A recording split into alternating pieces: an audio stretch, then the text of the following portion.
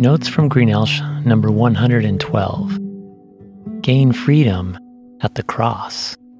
In righteous indignation over a series of race-related incidents, including the preventable death of George Floyd at the hands of police, people in America and worldwide are seeking justice, equality, unity, and healing. Like all sin, racism steals, kills, and destroys. Many people recognize how cruel and wrong racism is and feel compelled to urge reform. Jesus instructed each of us to treat others the way we want to be treated. Imagine how much better the world would be if we each did that. We need to seek God's forgiveness and healing as a nation when we haven't done that. And moving forward, we need His help to do so every day, as individuals, families, organizations, schools, businesses, communities, and all types of government. Racism is an example of how America is struggling to live out its founding principles. These encompass life, liberty, justice, representative government that protects and serves, God-given rights for all people, and the pursuit of happiness. Core to these principles is the ideal of freedom. Many African Americans and other minorities don't feel free. They feel held back, held down, passed over, taken from, or sent away. As I stated earlier, we need to fix that. Eliminating racism will begin to free more people. While it's a step in the right direction, we need to move even farther. We all desire freedom, yet we can never fully attain it without knowing the one who grants freedom, God. True freedom is not the ability to do anything you want, whenever you want. That's not realistic, because your, quote, freedom will inevitably infringe on the freedom of someone else, and vice versa. Although it sounds paradoxical, true freedom involves obeying rules. These rules aren't shackles to liberty. They are keys that remove the shackles to a full and joyful life. Sports are a good example of freedom requirements. Players are free to compete to the best of their abilities. Yet the game is not completely free. It has rules, boundaries, and structure in order for the players to enjoy the sport and have a fair opportunity to excel. So in that line of thinking, many people would say, freedom is living your own life, your own way, as long as it doesn't hurt someone else. While this approach has elements of freedom, it still holds you back from experiencing the abundant life God designed for you. Your soul deeply longs to love God and be loved by God, the one who created you. Only by following God's design are you free to live. You might find this offensive and confining, but consider the wisdom in it and take care not to be deceived like Adam and Eve in Eden. Out of love, God created Adam and Eve, the first man and woman, and gave them the earth and all that was in it. They had everything they needed and wanted. They lived freely in harmony with God and creation by following God and His design. But one day, the serpent convinced them to doubt their freedom. He said they weren't truly free because God was holding them back by commanding them not to eat from the tree in the middle of the garden. Earlier, God had given them this command because if they ate from that particular tree, they would die. The serpent deceived them into thinking that disobeying God would lead to freedom. He encouraged them to eat from the forbidden tree in order to have their eyes opened and their knowledge expanded. Adam and Eve bought that lie and chose to disobey God. Tragically, instead of leading to freedom, their rebellion brought bondage for them and all of the human race.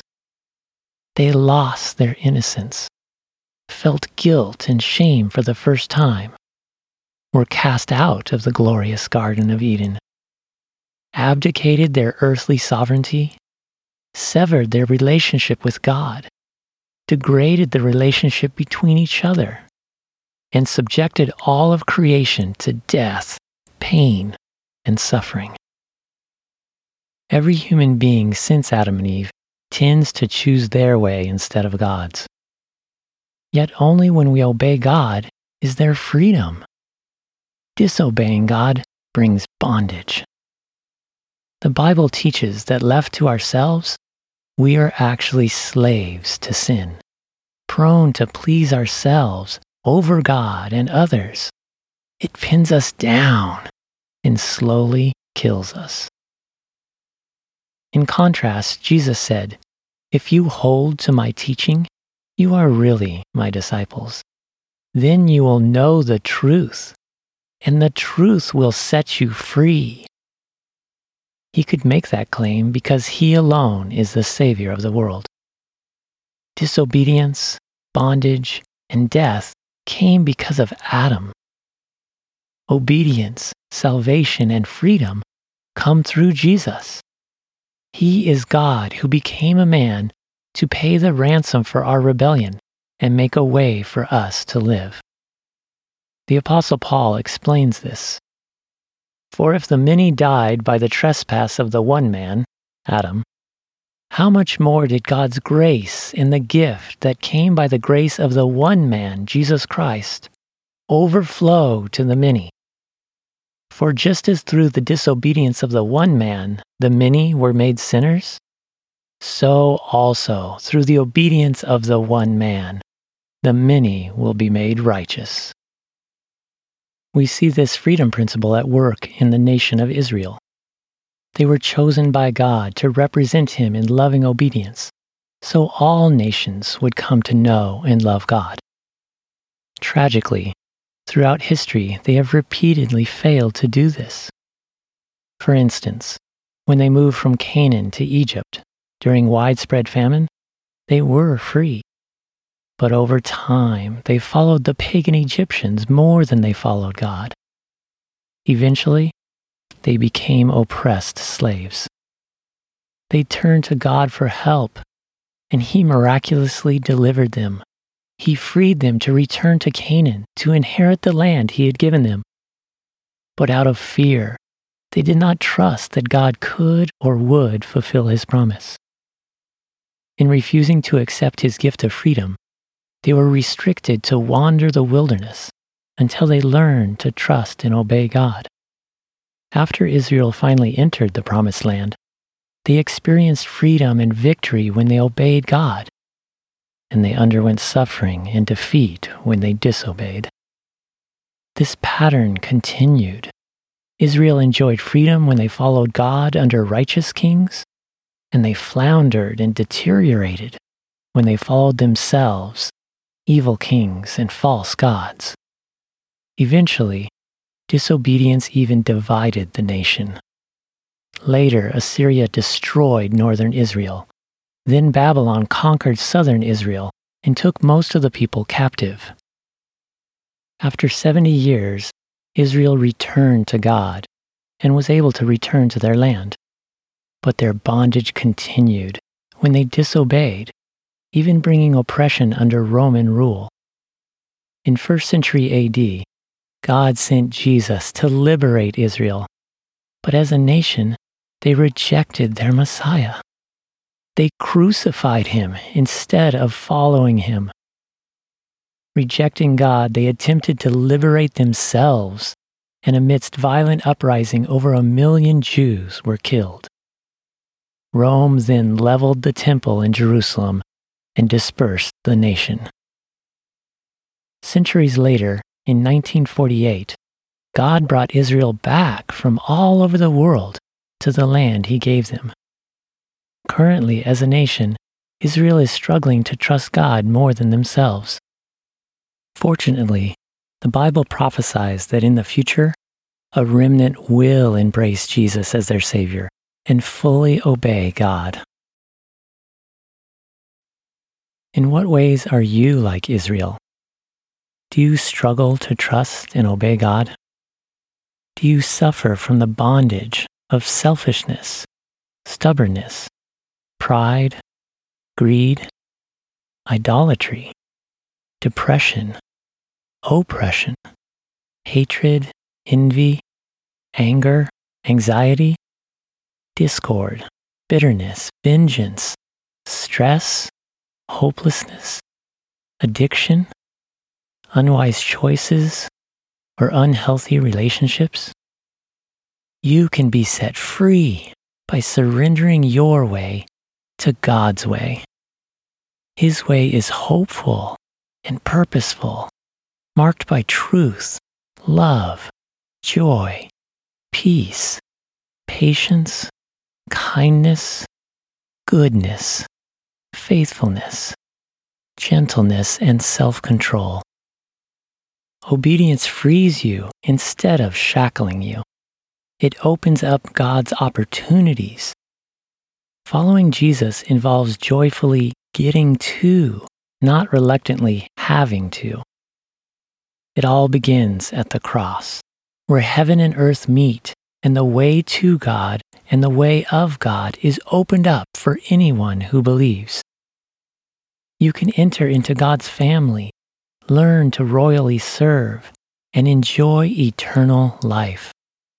At the cross, Jesus humbly, obediently gave up his innocent life to pay for your rebellion against God and save you from bondage and death. Jesus is the way, the truth, and the life. He offers his kingdom to all who will receive it. While ministering on earth, he proclaimed to everyone, "The kingdom of God has come near. Repent and believe the good news."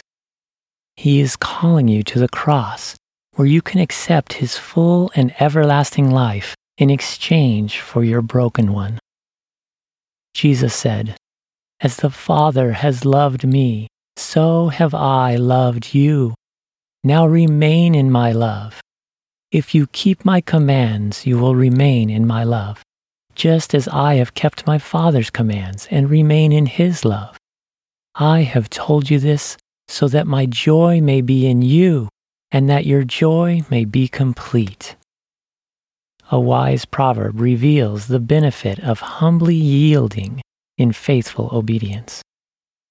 Trust in the Lord with all your heart and lean not on your own understanding.